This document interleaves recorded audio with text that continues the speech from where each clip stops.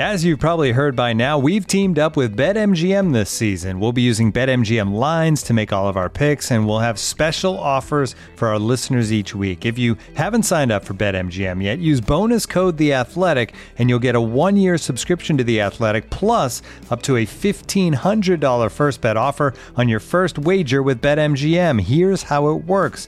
Download the BetMGM app and sign up using bonus code The Athletic. Make your first deposit of at least $10. Place your first bet on any game and claim your voucher for a 1-year subscription to The Athletic.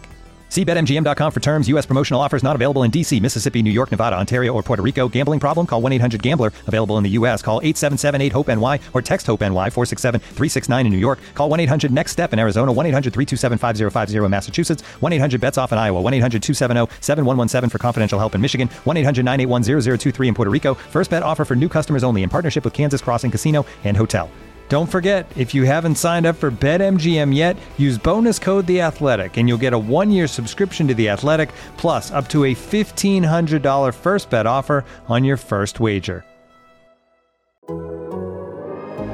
The Athletic.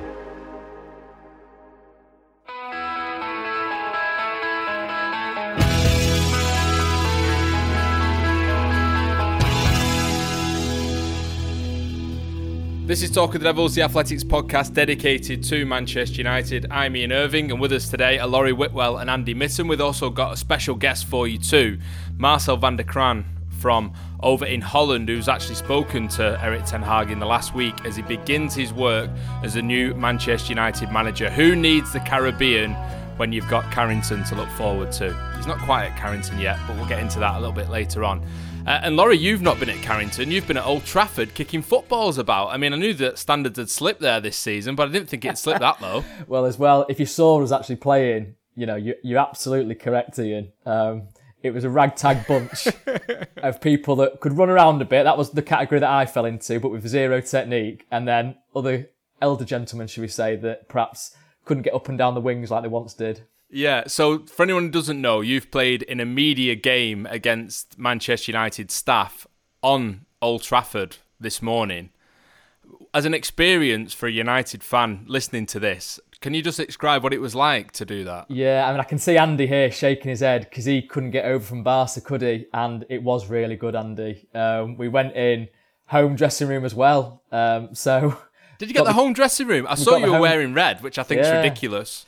So the staff, wow. So it was Man United comms team, basically. They were wearing the away kit, the blue one from this season. We were in the home dressing room. And I will make a joke quickly because we lost, I think, 7-1. So now we know how it feels to be in that home dressing room at the end of a heavy defeat. So when players say you don't know how it feels, we do. Now we do. But it was great. I played with Carl Anka, obviously. We know Carl. David Ornstein.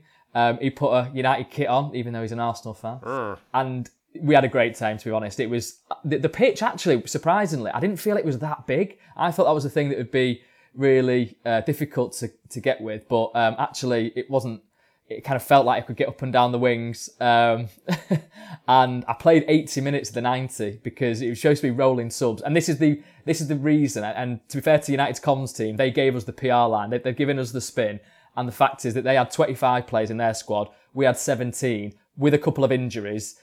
So the fact that they could do rolling subs on repeat and keep the legs fresh, you know, it took our toll in the second half. So that's what I'm clinging to as a reason for our heavy defeat. Andy, you're shaking your head here. Laurie, you got beat 7-1, mate. You just keep a low profile. You shouldn't be doing social media. You shouldn't be talking after this. I'm gutted that I couldn't. I'm even more gutted that I couldn't play now. And I blame Manchester City, because if they would have done their job in Madrid, I wouldn't have to go to Madrid and speak to their footballers. But I've never played at Old Trafford. I've never even crossed the white line. I've never been on that pitch, and part of me wants to die that way, having never been on the sacred grass, which first mesmerised me. Truthfully, as a 10-year-old, when I first saw that, age 9 or 10, I don't think I've seen anything greater in my life than that, and I've been fortunate to travel. And it only lasted for like the first 2 or 3 visits to Old Trafford. But this oasis of green, or brown as it was then, in the middle of Trafford Park, wow. But I've never been on it, mate, so I'm going to try and play in it next year. Clearly you can do with some more footballers. We need some reinforcements. Andy, if you never get to set foot on the pitch, don't worry, I'll sprinkle your ashes for you on there, mate. It'll be fine. You can be laid to rest there. And I imagine there was a few journalists lying to rest there at the end of the 90 minutes today. Just to check that Laurie's actually telling the truth as well here, Andy, we've got an exclusive report from that match by our correspondent Carl Anker. I just want to give a special shout out to Laurie Whitwell, who was superb in today's performance. Absolutely ran the channels, constantly hassled and harried the opposition, and also did a little bit of pressing on a goalkeeper and picked himself up a yellow card. It's all good. He's got the dog in him. That's what you want. Bit of passion. Excellent performance from him. Pleasure playing with him as always. Wow. I mean, That is beautiful from Carl. Carl, you got beat 7-1. You can't be coming out with stuff like that. he's got a wicked sense of humour. No, That's all I'll listen to say. me. I'm gonna throw it back at Carl. He was brilliant in defence as well, by the way. It could have been worse if he'd not been able to, shepherd the ball out, put some tackles in. He put his body on the line. He got a ball to the head whilst he was on the ground after a tackle that was from sort of 5 yards away. That I thought, right, that's a knockout blow. But he carried on, unlike others that we won't name that didn't finish the full game. But yeah, I got booked at the Stretford end because I was sliding in to try and block a goal kick from a keeper.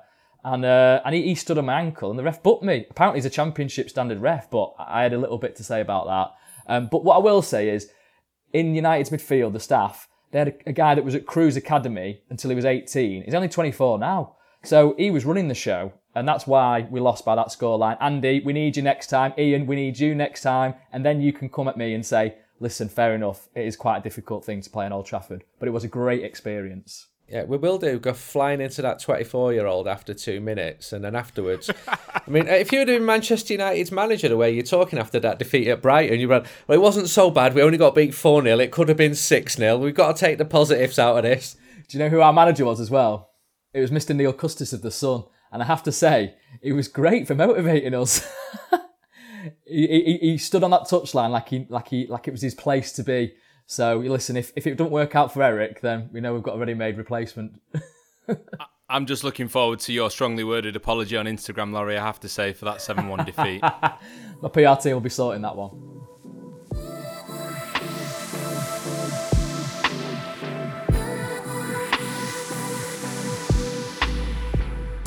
Okay, it's not just been a big day for Laurie and friends at Old Trafford, also for Erik ten Hag as well, who's arrived in the UK to start work as the new Manchester United manager. He's not quite reached Manchester just yet, we understand, but that will come, of course, and that is ahead of schedule as well, because he's turned down a trip to Curaçao with Ajax to start his work here in the UK. And that was one of the interesting details from an exclusive interview that he did with the Dutch newspaper De Telegraaf over the weekend. Marcel van der Kraan is their sports editor and no stranger to English football fans. He joins us now on Talk of the Devils. Marcel, thank you for doing this. Nice to be on, guys. We're going to get into lots of things, of course, over the course of this chat, but what's the immediate reaction and the opinion of Ten Hag coming to Manchester United and the situation that the club's in? Well, I think if there hadn't been any stories in the English newspapers warning us that there is a kind of apocalypse happening there at the moment, I think people would have been very proud. He's taking care of everything at the Manchester United. He'll try and play the football like he did with Ajax when he first started. But at this moment, everybody's thinking, oh my God, he's almost like Red Adair, landing in Australia when they had their bushfires. And is there anything to be saved there? Is there one single green bush at Old Trafford? It's that sort of state everybody's believing he's ending up in. It's not that bad, Andy, is it? Well, it's not that good either, is it? Because we've been watching Manchester United, and there's more than one Manchester United fan has said, what on earth is Eric letting himself in for? But Marcel, correct me if I'm wrong, when he first came to Ajax, there were a lot of people in Holland doubting whether that was a good appointment. And I can remember, I think, seeing you in the Bernabeu before Ajax beat Real Madrid. And I spoke to several people from Holland, and they were saying if he doesn't win tonight, he's probably going to lose his job. And of course, Ajax beat Real Madrid in one of the best games that I've seen. But he was the outsider when he arrived. Is he an outsider now? Coming into England, is he used to that adversity with people thinking, I've got doubts about you? You're spot on there. if people really would know what was happening behind the scenes at the beginning of his time at Ajax, they would have been shocked. We, in the beginning, couldn't believe that there was so much unrest in the dressing room, on the training pitch. It was Hakim Ziyech wasn't happy. Dusan Tadic was not happy with Erik ten Hag. And Tadic was a very influential player. He came from the Premier League, he had a lot of experience, and they were playing in a style and they were training in a certain style which Erik wanted to stick to, but it wasn't gelling, it wasn't going down well with the players, and you could feel it was bubbling to almost, boiling temperatures, and it was either going towards an exit of Erik or they had to meet each other somewhere. And at one time, Tadic gave us some of the inside information there, not a lot, but he wanted to tell us, look, we need to change our ways with Erik, and Erik has to change his ways with us. And I think that was a crucial time. The fans were not happy, the players were not quite happy, but the fact that they turned it round and the fact that a club like Ajax stuck to their belief, their vision, their ideas, and this is where maybe the parallel could come for Man United. If you change, and if you want a real change of your football, you have to stick to what you choose for. And Mark Overmars was influential. I think if Mark Overmars had not been there, maybe Erik would have been out. But he was a choice of Overmars. And Overmars said to everybody, you have to go with Erik. You must believe in him, because I think he's going to really, really change Ajax. And, the rest is history, but it was a very, very crucial time. And that could happen again at Manchester United, because at the time in Holland, he was working in a very comfortable environment when we talk about the language, the scenery of the Dutch Eredivisie. He knows all the clubs, the opponents, he knows all the managers, he knows every player who he was playing against. Now he's landing in a no man's land as far as Ten Hag is concerned. He's never coached, never played in England. Everything is new. He needs people who have to warn him about things. Let alone the club itself. Manchester United is a giant of a club. Ajax was big. Ajax is big in Holland, but nowhere as big as Manchester United. And I think this is going to make it very complicated for him, especially again in the first 6 months, because if by Christmas they would be 7th or 8th or 9th, people are going to say, well, what's changed? And is he having the support then from the club? Again, like he did from Overmars. Is there a Mark Overmars at United for him?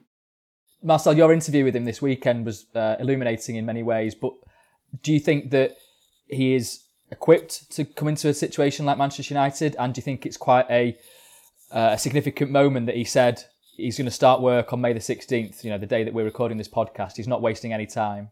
Well, the fact that he wants to start so early, I think, tells you something about the alarming situation of the club, Manchester United. And I think mainly about the squad, because a manager only looks at the squad. He's not worried about who's working in the offices and who's the performance coach, and that will all be filled in at times.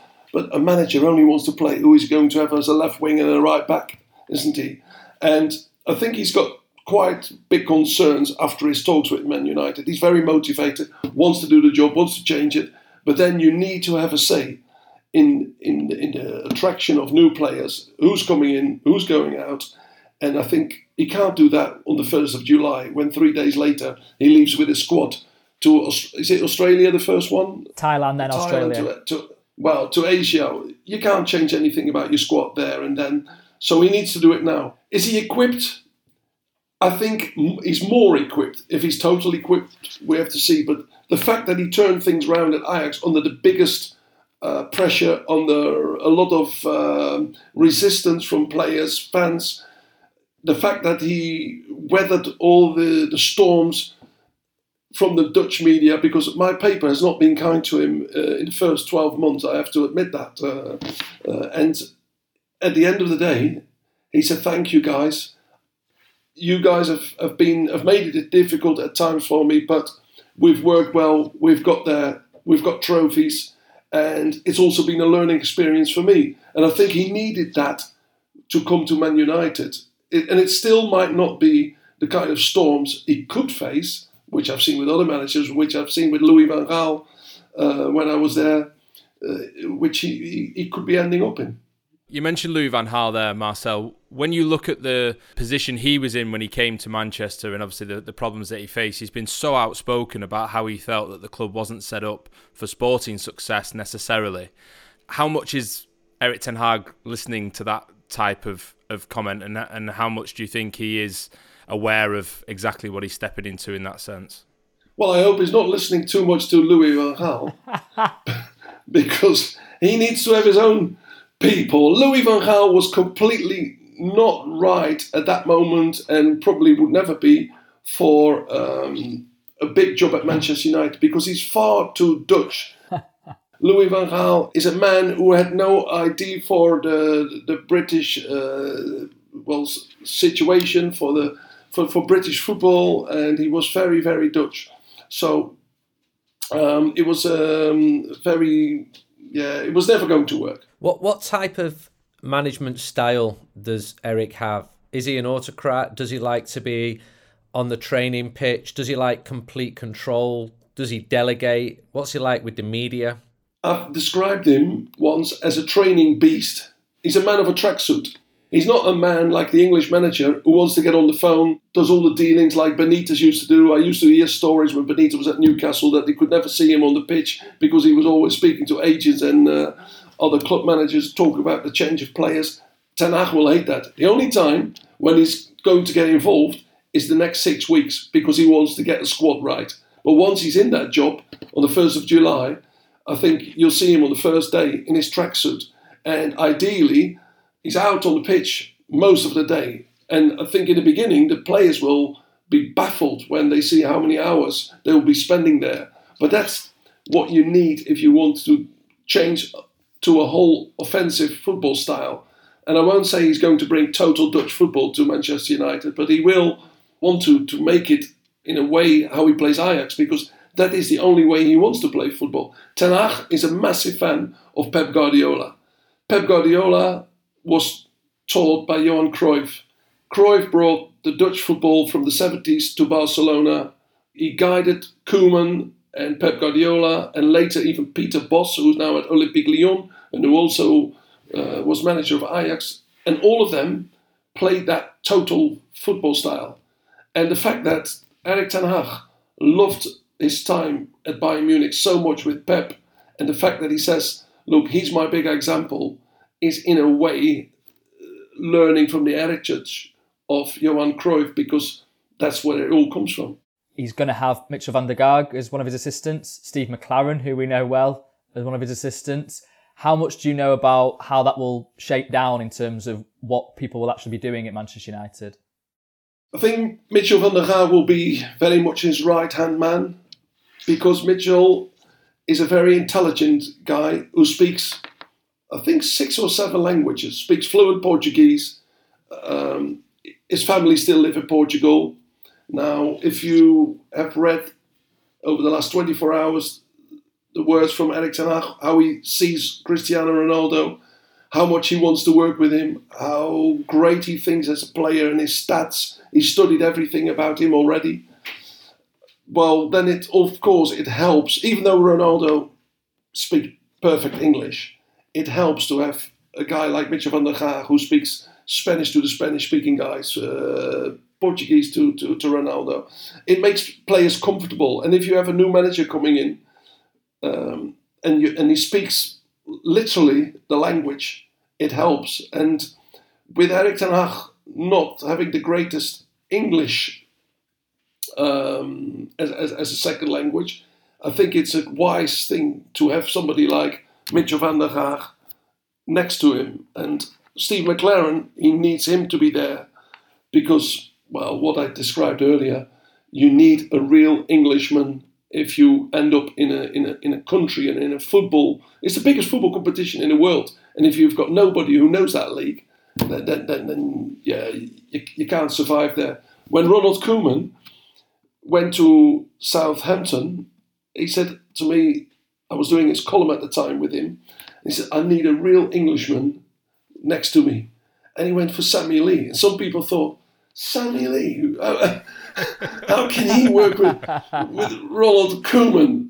But, he was very much a Scouser. Ronald says, my only problem is, Mars, he says, I've been to all sorts of English courses and I've never had the course where I can understand Sammy Lee. But it worked out really well because Ronald says after 6 matches, and 3 of them were away, he says, everywhere where I walk into a training or a stadium in a football ground, everybody says, hello, Sammy, how are you, Sammy? Everybody knew him.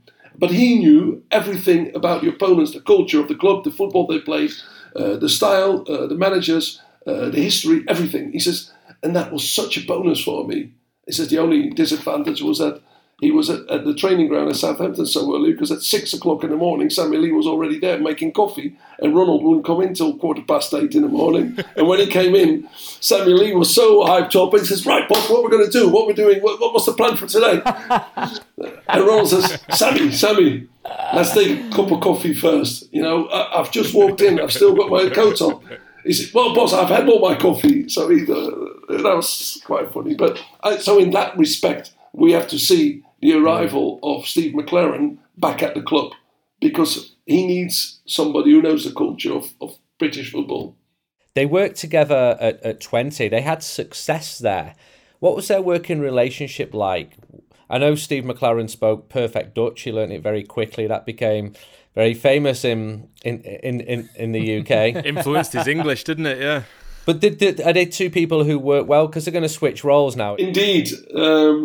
The master will now be Erik ten Hag. And I think Steve is very happy to work with him because he knows that Erik was very loyal to him, but also very influential. And the same thing was said by Fred Rutten when he was manager of PSV Eindhoven. And Erik was then his assistant.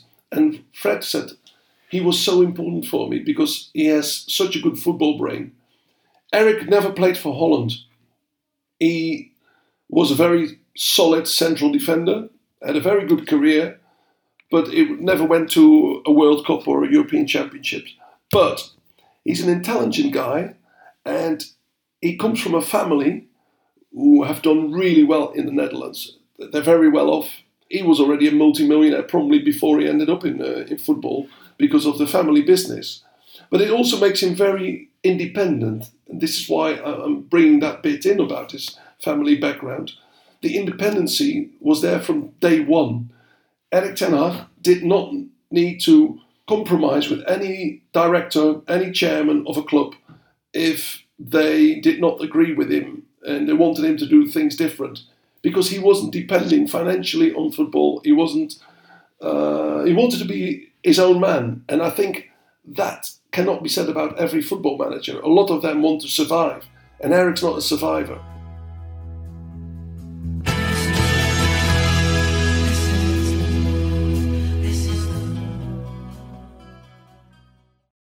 This episode is brought to you by Michelob Ultra, the official beer sponsor of the NBA. Want to get closer to the game than ever before? Michelob Ultra Courtside is giving fans the chance to win exclusive NBA prizes and experiences like official gear, courtside seats to an NBA game, and more. Head over to MichelobUltra.com/courtside to learn more. Looking for an assist with your credit card but can't get a hold of anyone? Luckily, with 24/7 US-based live customer service from Discover, everyone has the option to talk to a real person anytime, day or night. Yep, you heard that right. You can talk to a real human in customer service at any time. Sounds like a real game changer if you ask us. Make the right call and get the service you deserve with Discover. Limitations apply. See terms at discover.com/creditcard.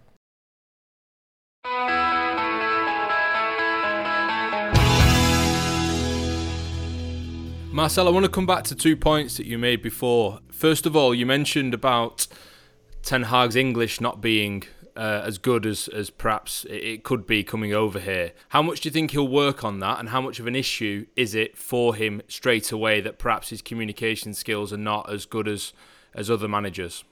He's been mugged in Holland for the way he speaks English. And if you go on YouTube, you'll probably find some hilarious videos when he talks to an Italian reporter. Some of the other moments have been quite funny, but he's a grafter in that way. He has been studying English, and I'm sure that by the time it's Christmas, he can handle himself very well in English. Whether that is enough to have if you can tackle all the questions from the British media who come from left, right and centre in a press conference when it gets a bit heated, that is for me going to be the crucial point for him, because you are fragile then as a manager. You can be brilliant about your tactics, about your football, but these days 50% of the job is about how you come across. And it's a big difference if you come across at not good enough at Burnley or at Manchester United. If you go on a world tour, in all the big games, the whole world's watching him. So it's going to be interesting times. And the other point I wanted to come back to as well was you mentioned about him speaking about Cristiano Ronaldo in the interview that you've done in The Telegraph, which is a fascinating read, I'm sure. I tried to battle with Google Translate earlier to be able to read it, and unfortunately I could only get excerpts of it. But Ronaldo was very clear in that interview. It was the headline that you chose to go for as well. How purposeful was it, do you think, that Ten Hag spoke about Ronaldo in such glowing terms and made him front and centre of that interview arriving in Manchester as well? Because over here, there has been some question marks about whether we thought Ronaldo would be front and centre of Ten Hag's team, but it sounds like he will be that. He said one really interesting thing during the interview, and he wouldn't say the name or the names of the players. But he, of course, in the past few weeks, I have to tell you first, he made out he's not been working with Manchester United. The focus was on Ajax. We have to win the league, and don't ask me questions. He banned Sky Sports, banned every reporter from Britain, from the Ajax training ground. He was almost paranoid that he would be confronted with a microphone which had an English media outlet on it. And yet, on Saturday, he suddenly said he'd had messages from Manchester United players welcoming him to the club. And I thought that was a very, very significant point, because they're still working on the Ralf Rangnick. The season's not over yet. And what does that say about the enthusiasm? And next for me was, who were these players? Which players have been welcoming and have been saying hello to him? If you see where I'm going, the next glowing report about Cristiano Ronaldo, it almost makes me think those two have been in touch. You know, it might be my journalistic, nosy sort of mind, but I try to add two and two together, but it's too much of a coincidence. It sounds like it, doesn't it? I guess the other factor as well is the way that Ten Hag seems to have adapted his team and his style at Ajax as well. Two of the sides who we've really become aware of, certainly even before this link between Ten Hag and United, were the team that reached the semi-finals of the Champions League in 2019 with a system that didn't have really a sort of out-and-out recognised centre-forward in the important games, compared to the side that's had Sebastian Haller up front in recent times. And that's been an interesting aspect for us as well. So you can see easily how Ten Hag's system would fit a Ronaldo then, Marcel. Absolutely. And if you see that, well, the best comparison really is Dusan Tadic again. Ajax normally don't buy older players because everything comes through their academy. And if they need to buy, it will be one or two players with a bit more experience. Now, Ten Hag wanted to bring Tadic in for his experience, and not just on the pitch, but also in the dressing room. He made him captain, so let's see what happens with the armband at Man United as well here. I'm hinting to Ronaldo again. Let's see what he's going to do there, because he needs that top professional who puts the bar really high. From a guy with a huge reputation, that the other players will accept it if he insists that they, lift the bar. And all the other players had to fit in with Tadic. And at the same time, Tadic had to fit in with the style of Ten Hag's formation. Tadic has to put a lot of work in as well, because if you don't put your work in, the system what he plays doesn't work. But he's convinced that Ronaldo can still do that. And this is why I'm really interested to see how he's going to get on at Man United, knowing that the quality of the players is so much higher. He built this Ajax team from a very unusual mixture of young players from the academy and players who he brought back. 5 misfits, from the Premier League. Steven Berghuis hardly ever played with Watford. Davy Klaassen didn't make it at Everton. Martin Stekelenburg was on the bench at Everton. Dusan Tadic played at Southampton, but he wasn't in one of the top 5 clubs ever, was he? And the other one is Sebastian Haller. Never pulled any real victories at West Ham, did he? Daley Blind. And Daley Blind, he did okay at Man United, but I don't think he went out through the main door, where leaving all the Man United fans thinking that was the biggest defender we've ever had from.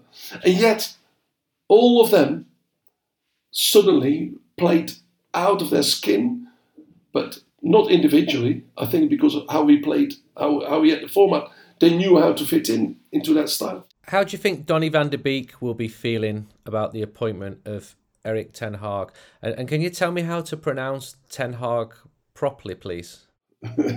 I'll start with the last one. Erik ten Hag. That sounds a bit... You have to have that real strong G. That sounds a bit scout. Steve McLaren can do it. I know, but it sounds like a Liverpool accent, how you say it. Ten Hag. Ten Hag, yeah. That's why Sammy Lee was chosen by Ronald Koeman. Speaks good Dutch, yeah, clearly. But, it's a very strong G. And, that's why I think that they also made a combination probably with Mitje van der Gaag and Erik ten Hag.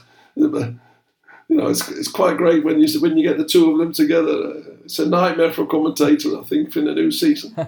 But Donny van der Beek, does anybody live in the city centre of Manchester? Because you probably could see some balloons and trimmings up outside his house.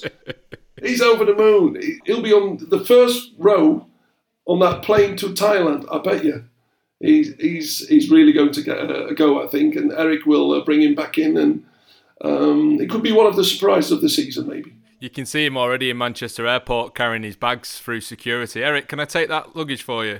And his stuff from the duty free, whatever it is, perfume, he'll carry anything for him as long as he can get back in that team. Absolutely. On a similar theme, Marcel, Frenkie de Jong is someone that United seem to be interested in. Erik ten Hag has obviously managed him before to great success.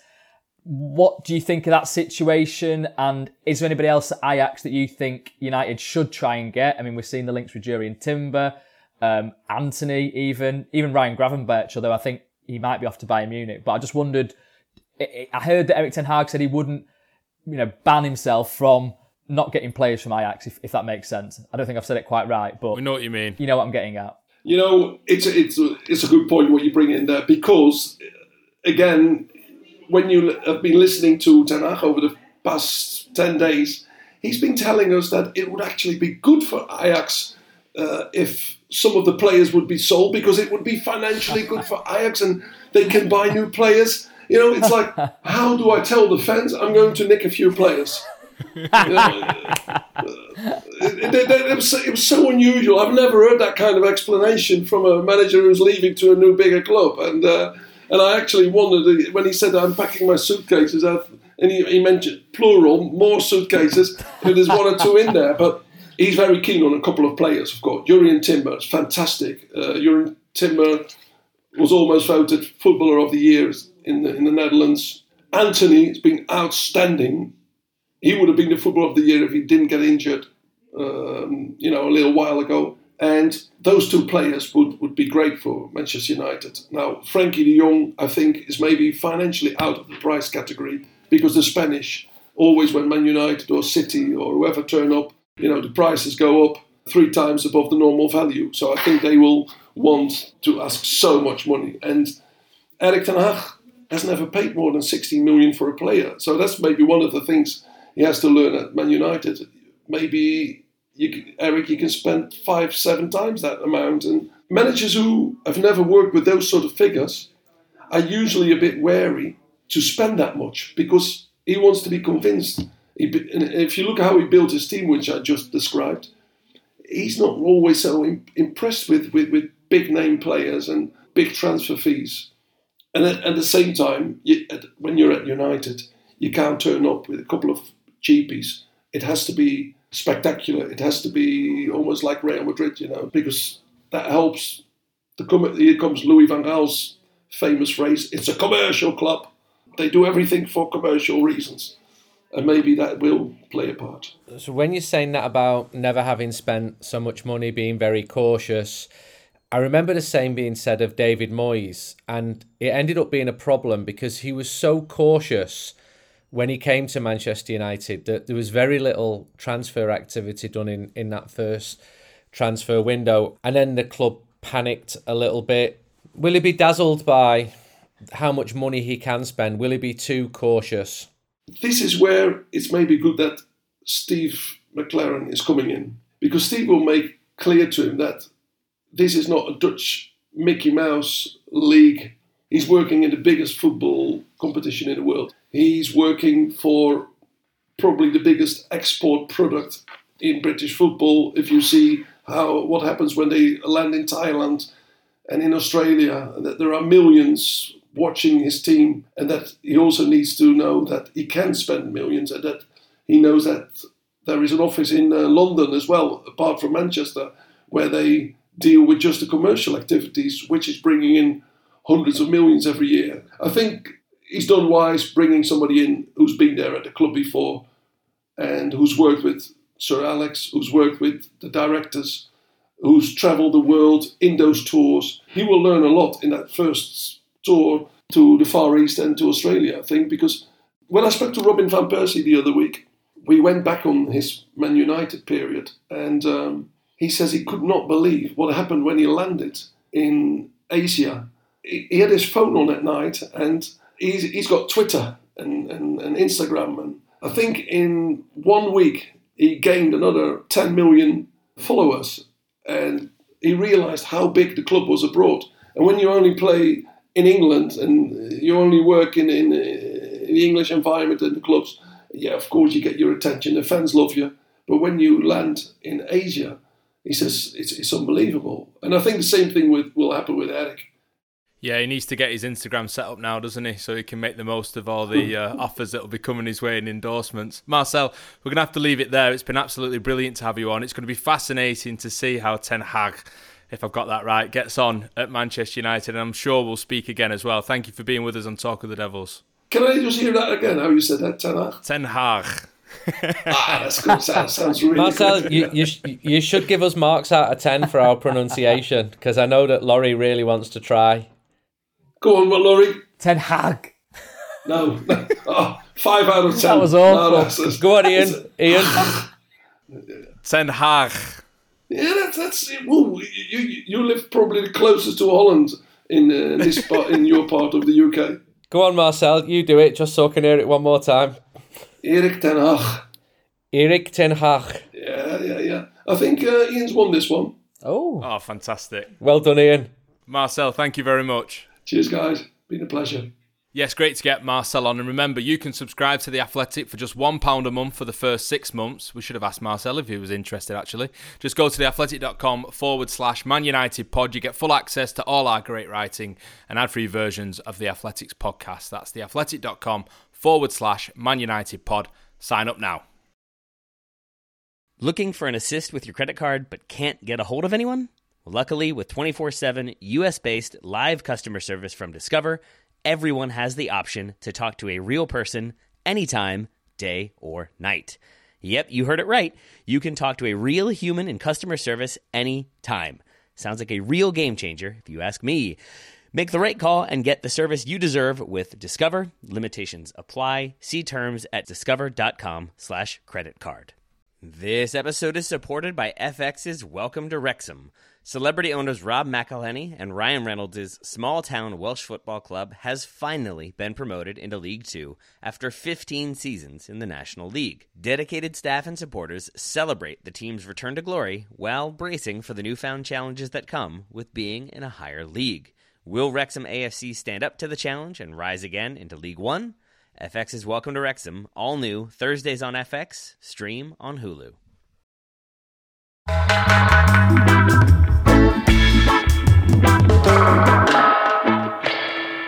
Well, Well, that was definitely worth it, wasn't it, to speak to Marcel? A fascinating insight on Erik ten Hag, and also a little peek behind the curtain of exactly the Dutch opinion of the work that he's got to get done straight away at Old Trafford. The expression at the start, Laurie, about green bushes.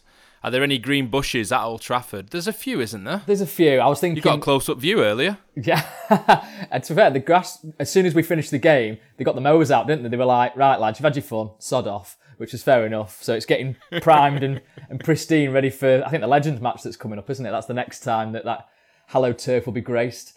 But I was thinking when he said that, I was like, is Erik ten Hag the guy with the hose pipe? Because he was sort of talking about the bushfires in Australia, and I'm thinking it is a bit of a difficult landscape that he's inheriting at Manchester United. Hopefully he can bring the positivity, but I thought that Marcel just provided so much insight, didn't he, in terms of, and honesty in terms of the difficulties that he's had at Ajax, what he's going to come into at Manchester United and whether he's big enough for it, I suppose. I found it really interesting. So hopefully we can get him back on at some point, but I think that gives us a real insight into what Erik ten Hag is all about and what he might do at Man United.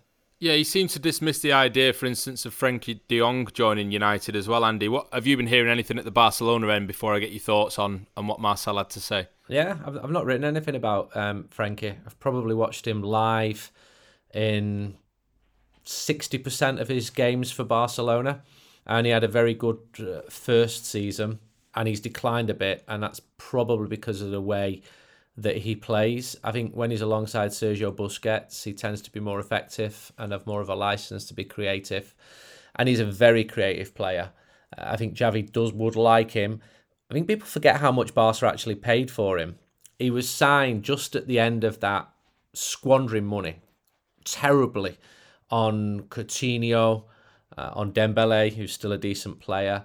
And I don't think Barca would recoup anything like what they paid for him. But it's a little bit similar to Madrid with Varane last year. Madrid said they wanted to keep Varane. They offered him a contract, but he knew and they knew that they weren't going to push the boat out completely. And if a big offer came in for him, then that would be considered. I'm going to speak to some people from Barcelona in the next week. I'll find out exactly what's happening there.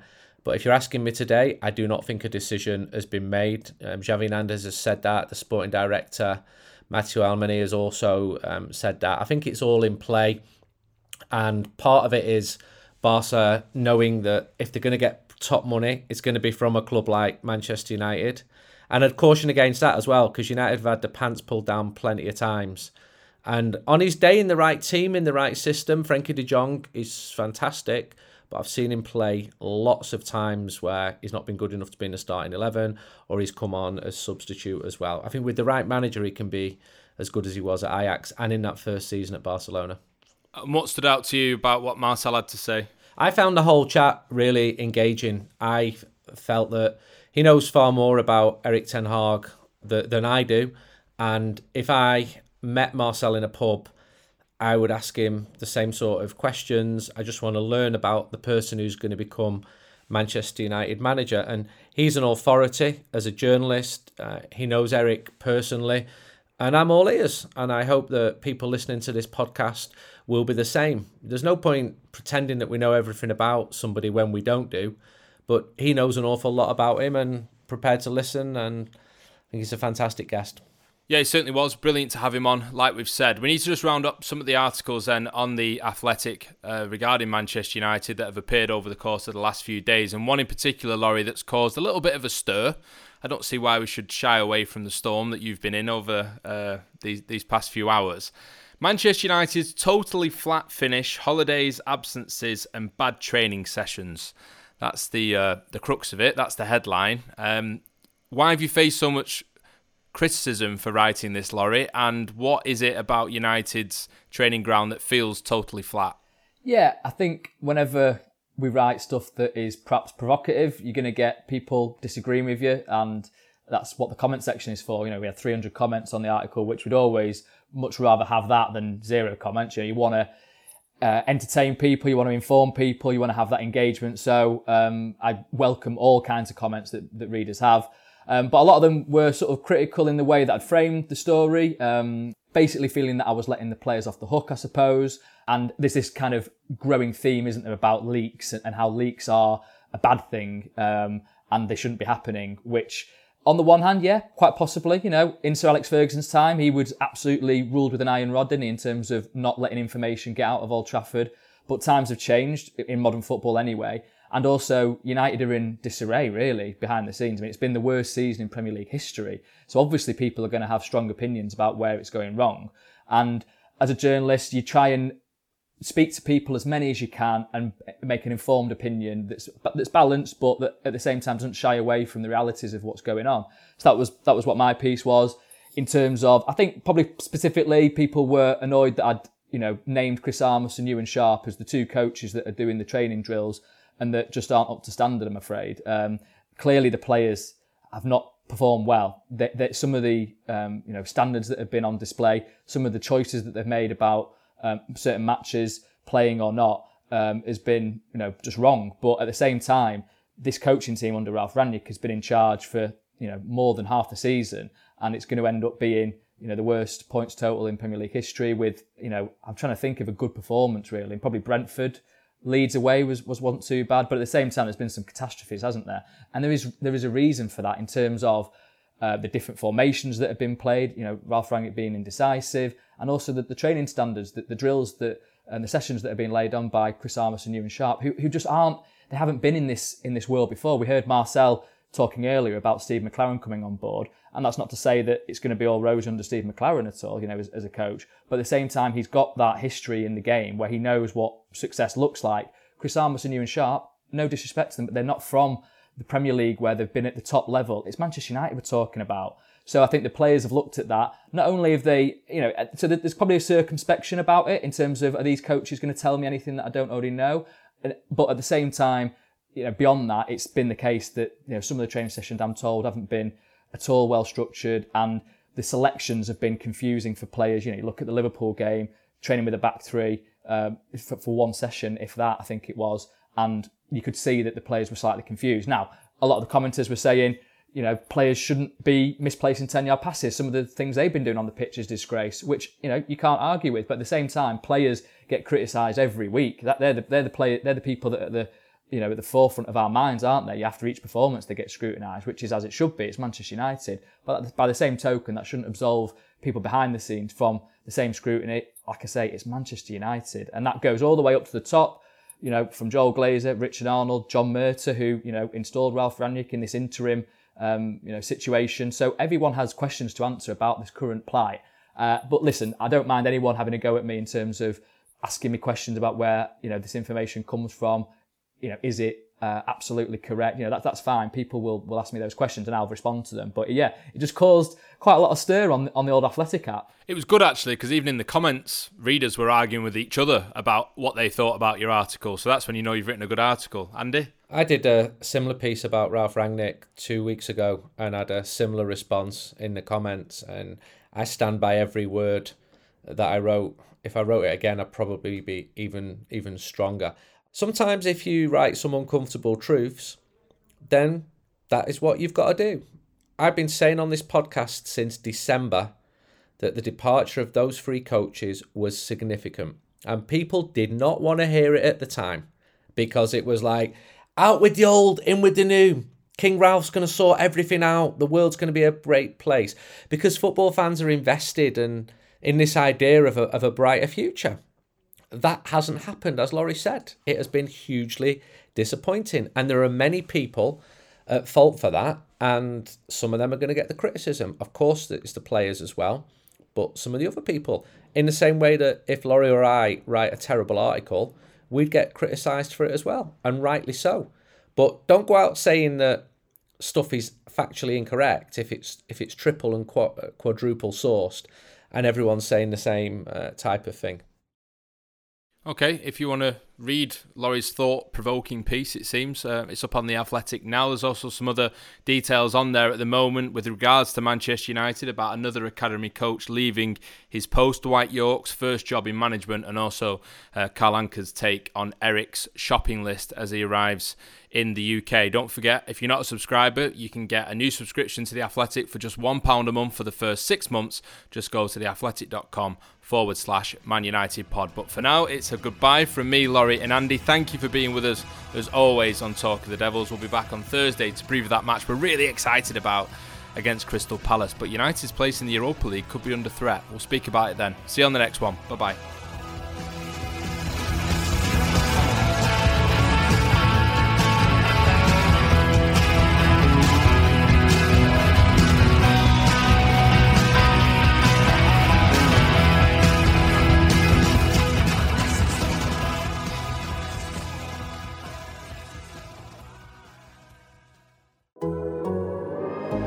The Athletic.